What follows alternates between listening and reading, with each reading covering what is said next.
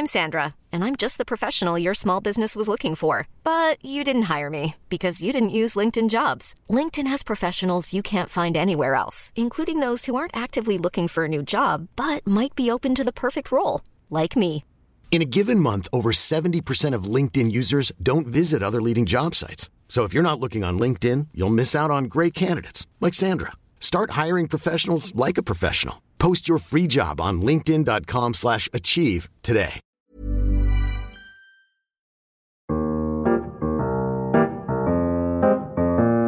Hello, this is Dr. Christopher Perrin, and welcome to another Café Scolé podcast, in which we seek to bring restful, contemplative learning back to our schools, homeschools, and lives.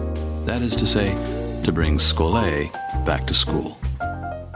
This particular podcast is entitled Order and Solitude, both exterior and interior, or external and internal. There's a kind of external order that we need to acquire and pursue in our lives, and there's certainly a kind of internal order and solitude that we need to seek as well. If you've tuned into my previous podcast, you know that we talked about order and rest. And it is true that a restful life needs to be one that is properly ordered, and that doesn't just mean properly patterned or sequenced, but ordered in such a way as that the first things are first, that we know what the primary things are, what the first things are, and even what the permanent things are, and that we love rightly, we love the right things in the right way. And this is what Augustine was getting at when he talked about ordering our loves, the so-called in Latin ordo amoris, the order of love. He says it's important that we love our mother in one way and our mattress in another. There's a proper kind of love for the various objects that we encounter in this world. At any rate, we looked at that, and we looked at some other ways that the biblical tradition, Scripture, talks about ordering our lives. And we suggested that order is a really important part of peace. And therefore, order, peace is related to our kind of grand topic here at the Café Scolé podcast, and that, of course, is Scolé, or undistracted time to study the things that are most worthwhile. So, I'm an educator, and so I think about Scolé as it relates to education. In this particular podcast, we'll be looking at another great writer. This author is A.G. Sertillanges, and he is a French Benedictine monk who published a book, a very seminal, profound book, and yet an accessible and elegant and simple book called The Intellectual Life, Its Spirit, Conditions, and Methods. I have read and reread this book. He is summarizing an entire long tradition that comes before him, and that is our tradition as well. If you want to become a thinker, he uses this word in the book, a thinker, a learner, really a student, this book, The Intellectual Life, is a book very much worth your reading and thinking and contemplating. It's called The Intellectual Life, and to our modern ears, when we hear the word intellectual, we think that must mean highbrow, sophisticated, refined, cultured, but that's really not what he means by that word. He's using it in its old sense of someone who has acquired a vision to see and to contemplate and know the things that are true and good and beautiful. In other words, the old way of thinking of an intellectual was thinking about someone who was deeply concerned with learning and perceiving and knowing the true.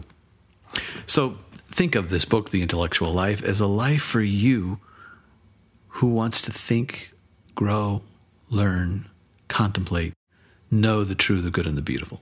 That's what it's about. So it's a great book for students of all kinds.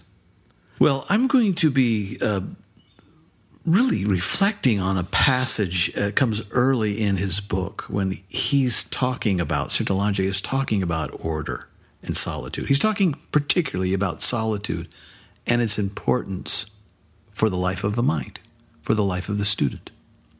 He begins, and for those of you who might track with the book, I think this is beginning in around page 45 or so.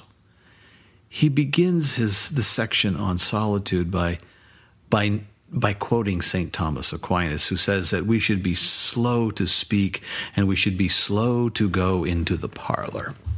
Now, we don't typically go to parlors anymore, so what would we substitute for parlor?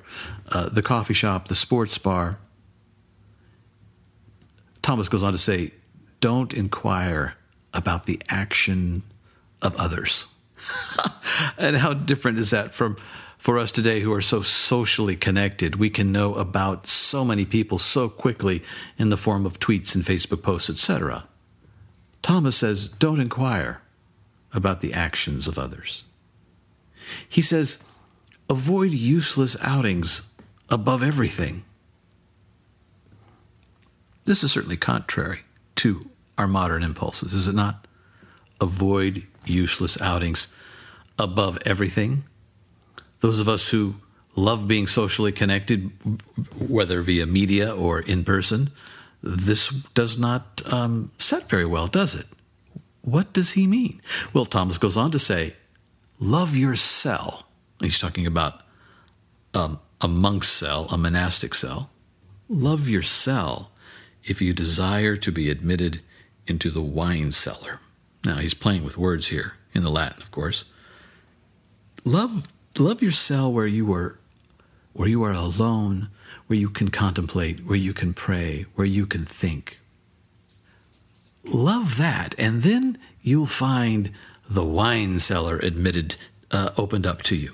The sweetness that we associate with drinking wine. Excuse me, metaphor here, but he says the cell first, then the wine cellar. Sertolagi says that it's in the crowd that we lose our identity. And he says unless we can keep a firm hold of ourselves, and he says, we're going to be lost in the crowd. And he says this hold must be created. We have to create this firm hold of oneself. He says, in the crowd, one has no self-knowledge, being burdened by an alien self. That alien self, he says, is that of the multitude. In another place, he says, the crowd, distraction, what is thy name? Legion. Of course, he's making a reference to the gospel narrative in which Christ encounters a demoniac. And when he asks, what is your name? The response is, Legion, for we are many demons, legions of demons in this man. And Sertolagi says that would be the answer of your spirit if it's dispersed and scattered in the life that is outside you.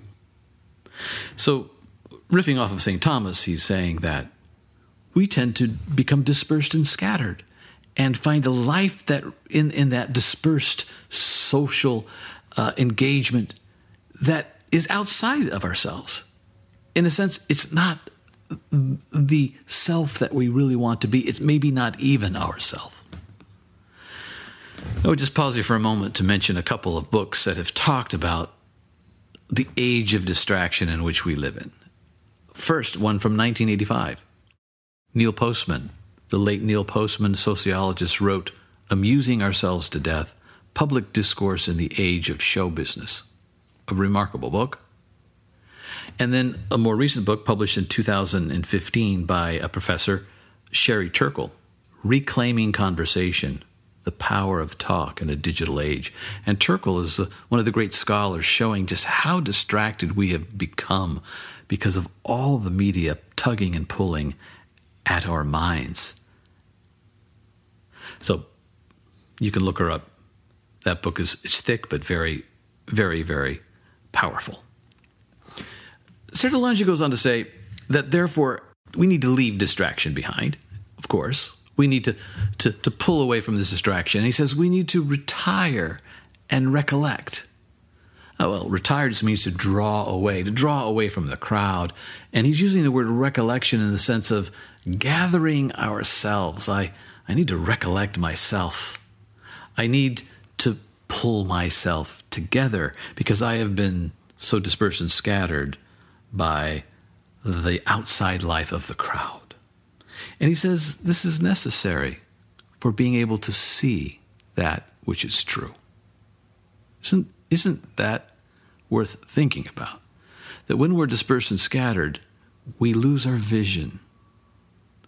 He says we must practice retirement, of which the cell, the monk's cell, is a symbol. Now, he is a French monk, and he's writing to people who are not going to become monks. But he says the monk's cell is a symbol for all of us. What is your cell? He says we should avoid useless comings and goings which waste hours and fill the mind with wandering thoughts. These are the conditions of that sacred thing, quiet recollection. So, the cell, avoiding the useless comings and goings, create conditions of something sacred, something holy, and he calls that quiet recollection.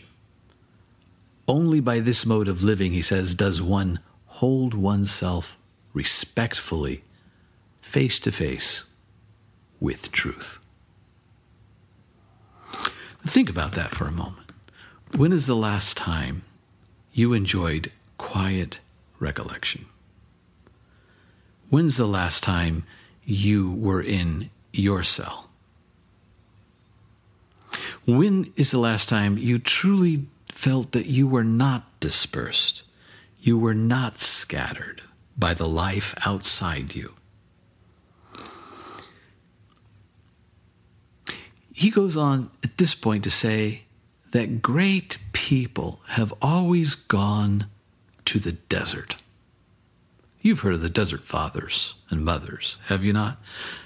Saint Anthony is one of the great desert fathers, and as well Saint Pachomius and Saint Mary of Egypt, the desert fathers and mothers.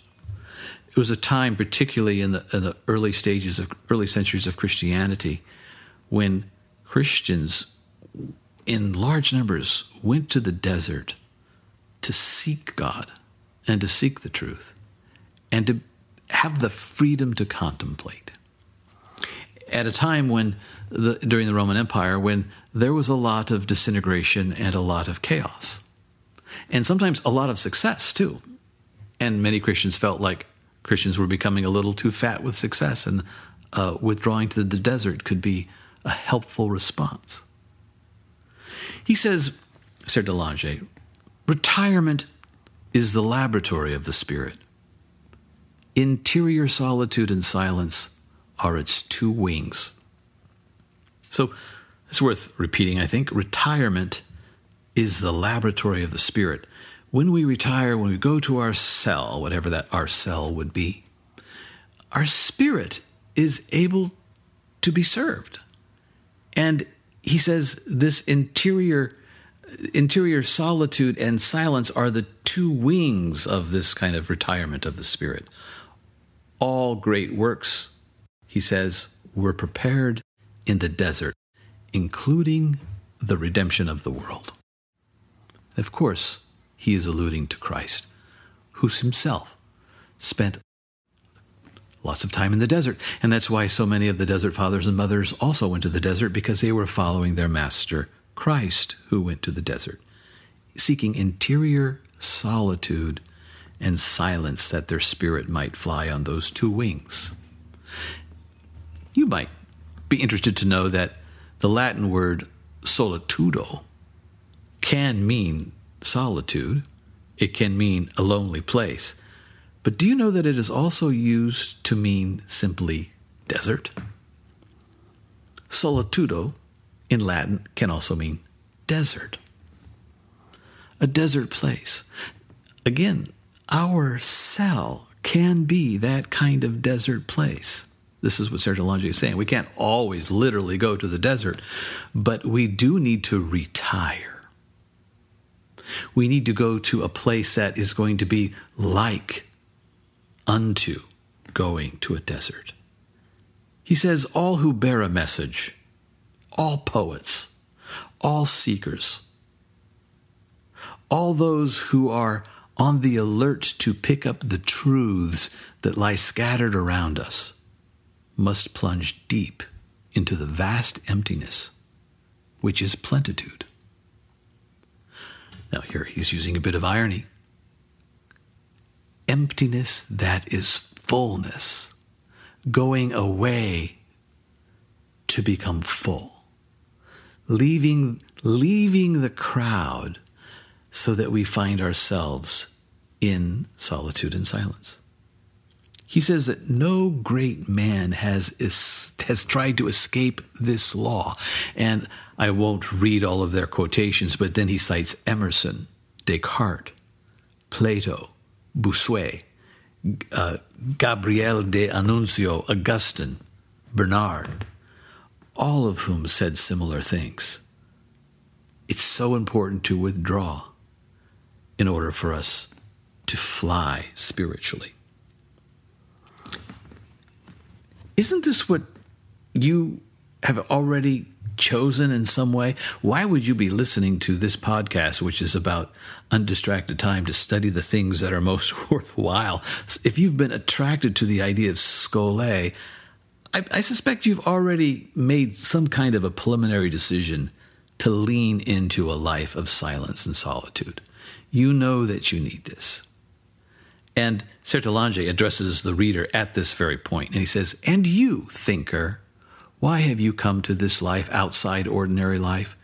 To this life of consecration, concentration?" He uses both words. Let's just pause there for a moment.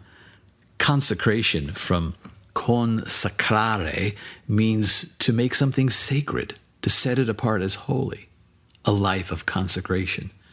And then the word concentration, from cum plus centrum, which means to center oneself or to focus, a life of both setting things apart as holy and centering oneself, consecration, concentration, and therefore of solitude. Because these two things, consecration and concentration, require solitude. Maybe not all the time, but they do require solitude. He goes on to say, was it not because of a choice that you've come to this life outside of ordinary life? Did you not prefer truth to the daily lie of a scattered life, or even to the noble but secondary preoccupations of action? Is that you? It certainly is me, and it certainly is a struggle. I have trouble getting into my cell. I have trouble getting there regularly. He goes on, that being so, will you be unfaithful to the object of your devotion by falling back into the grip of what you have freely given up? I resonate with that. There is a temptation to fall back into the grip of what I am trying to leave behind, a distracted life, a scattered life. And I have fallen back at times. Sertillange says we must first offer to Him, to God, to Christ, the solitude that we've created. So when we can pull ourselves away, when we retire, we offer our retirement to our Creator. And it's in this setting that there is the possibility of rest and inspiration. He goes on to point out that solitude is for silence and stillness and order that our souls so deeply need. When the silence takes possession of you, he writes, when far from the racket of the human highway, the sacred fire flames up in the stillness. When peace, which is the tranquility of order, puts order in your thoughts, feelings, and investigations, you are in the supreme disposition for learning. I find that statement profound. It's in solitude that we become profound students. It's in the sacred fire of stillness when peace can emerge And it becomes a tranquility of order that puts order into our thoughts, feelings, and investigations, and puts us in a frame of mind. He calls it the supreme disposition for learning. He goes on to say, you can bring your materials together. You can create. You are definitely at your working point. It is not the moment to dwell on trifles, to half live while time runs by, and so sell heaven for nothing. He's going to say later, we need to go into our cell and stay there. This is the time to be creative. This is the time when, ironically, work emerges, the work that you really want to do with your thoughts, feelings, ideas, investigations, emerges with fruitfulness. He goes on to point out that this solitude is necessary for your own education. If it's putting us in a supreme disposition for learning, that's no surprise. He says, solitude enables you to make contact with yourself, a necessity if you want to realize yourself. He's stopping there. If you want to realize yourself, you need solitude. To come to know who you are, to know yourself, you need solitude. It's a necessity if you want to realize yourself, not to repeat like a parrot a few acquired formulas, which is what so many of us do in this culture today. Not to repeat like a parrot a few acquired formulas, passing on a tweet, passing on something you've Googled. No, not to repeat like a parrot a few acquired formulas, but to be the prophet of the God who is within you, who speaks a unique language to each man. If you would hear God speak to you, if truth is going to be known and even come to you through a state of contemplation, you must find the cell. You must find this time alone to, as Sejalaji puts it, realize yourself. He continues and says, education is a kind of mental training, the drawing out and unfolding of the soul. Now, he's playing with the word education. It's a Latin word, of course. It comes from educatio, and the verb is educere, and educere means to literally lead out. Duco means I lead. A duke was a leader. And educere, or exducere, means to lead out. Education is a kind of unfolding, a drawing out of a human soul at its kind of bare etymological meaning. He calls it a kind of mental training, the drawing out and unfolding of a soul. But he says we must bear in mind that one can only unfold oneself in that fashion by first living with oneself closely in solitude. This has important implications for teaching and learning, does it not? Students need to learn this. Of course, teachers need to learn this. Students need to learn how to be comfortable in their own skin. They need to learn to be comfortable being alone. Take away the smartphone of your average teenager, and what happens? Turkle will tell you about this in her book, Reclaiming Conversation. Well, what happens is great anxiety, because we can no longer be alone without all of our devices and without being socially connected via the internet. So this means that we have fewer people today who are in their cells, listening, contemplating, finding themselves when they are alone with their Creator, hearing things they've never heard before, seeing things they've never seen before, finding tranquility and peace and ordered thoughts, ordered feelings, ordered questions, and finding themselves creative and doing meaningful, productive work. We're losing this. implications are profound. He quotes another writer who says this: solitude is the homeland of the strong, and silence is their prayer. Silence is the prayer of the strong. How could that be?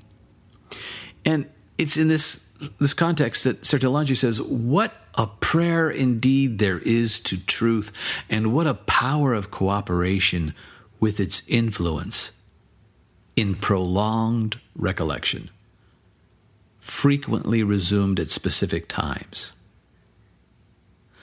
He calls this solitude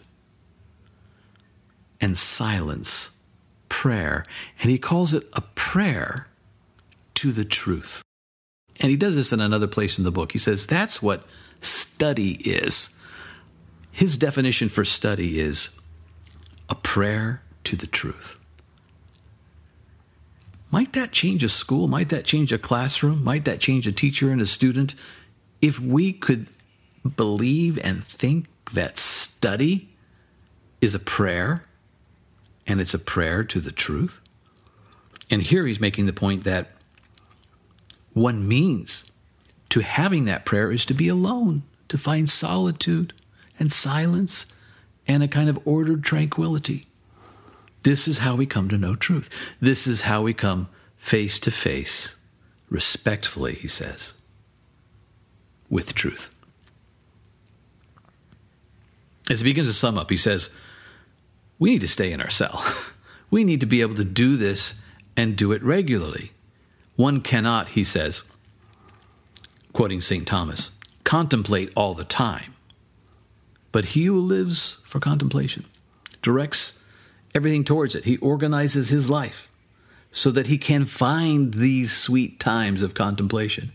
And he resumes it when he can and gives it a sort of continuity as far as may be on earth.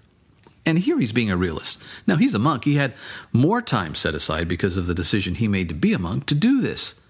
But he's speaking to the rest of us and saying, okay, you can't do this all the time. In fact, Augustine makes this very clear. He says, the benevolent love of our neighbor compels us to active love, not just contemplative love. We can't just contemplate God in prayer and be in ourselves all the time.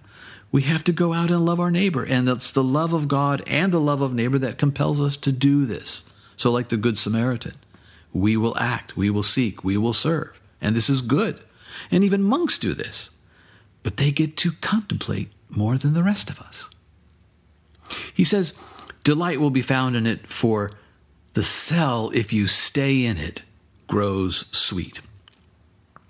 He quotes the Latin, and so I'll pass it on to you. Cella continuata dulcicit.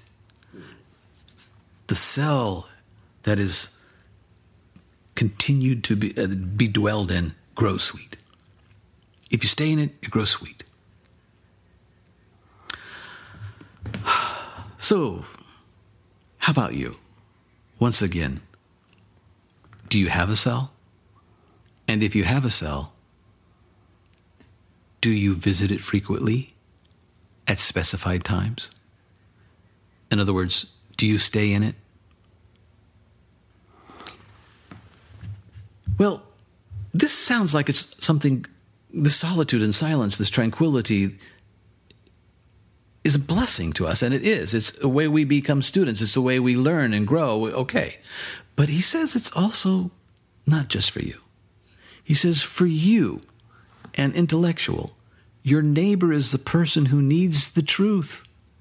Just as the neighbor of the Good Samaritan was the wounded man by the wayside. Before giving out truth, acquire it for yourself, and do not waste the seed of your sowing.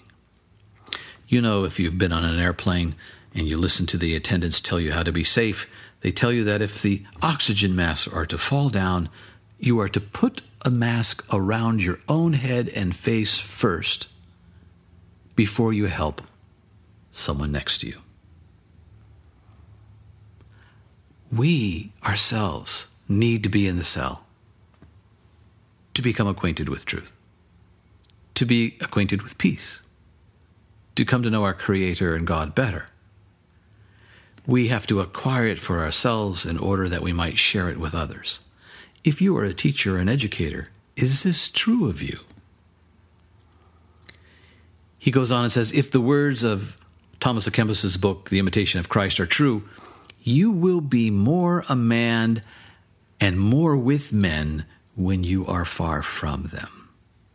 This might be another one of those paradoxes, like the first will be last and the last will be first, and the greatest among you will be the servant of all. Withdraw from people, and you will be able to be with people far better. Withdraw from people, and you will know people more intimately. Withdraw from humanity, and you will be able to serve humanity. And he says that. He says it this way: in order to know humanity and to serve it, we must enter into ourselves, where all the objects we pursue are together in contact, and get from us either our strength of truth or our power of love. If you want strength of truth as an educator or as a parent, or as a spouse, or as a sister or brother, father or mother, go to the cell.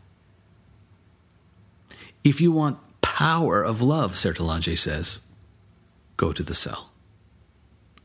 He says one can only achieve union with anything through interior liberty. Do you have interior liberty? Are you free in yourself and with yourself? This is how he says we come to know things. This is how we achieve union with anything. How important, therefore, is your interior life. Order and solitude bring interior freedom. It's how you come to know what's true in deep ways. He concludes, and I will as well, by citing Jesus, because Jesus is our model in this respect as he is in so many others. Jesus shows us truly that one can be entirely recollected, entirely himself, entirely enjoying the fruit of solitude. But he uses the word recollected. He could have said entirely retired. But you, I think, by now have a sense of how he's using these words. He was entirely recollected and entirely devoted to others. Again, another paradox. By withdrawing into the desert, in isolation, with solitude, with silence, with prayer, this strengthened his power of love. And he was entirely, therefore, devoted to others, entirely, this is Sertalange again, entirely given to men and living entirely in God. He preserved his solitude. He touched the crowd only with a soul of silence, to which his words were like a narrow doorway for the interchanges of divine charity. That is A.G. Sertalange. And I've only been engaging about 10 pages from his wonderful book, The Intellectual Life. I encourage you to read it. And if you're interested in this topic as well, I encourage you to take a look at a course that I've put together called Scole Learning or Restful Learning. It's on classicalu.com. Especially those of you who are teachers, whether in a homeschool or school setting, I think you'll enjoy this short course called Scole Learning. It's at Classical U. That's Classical U as in university. You could also go to classicaluniversity.com. They're the same. And you'll enjoy me speaking about this with students front and center in mind. Thank you for listening to this particular podcast on order and solitude, both internal and external. I think next week I'm going to continue with Sertalange and explore with you his idea of study as a prayer to the truth. I hope you'll be with me for that podcast. Thanks again for listening.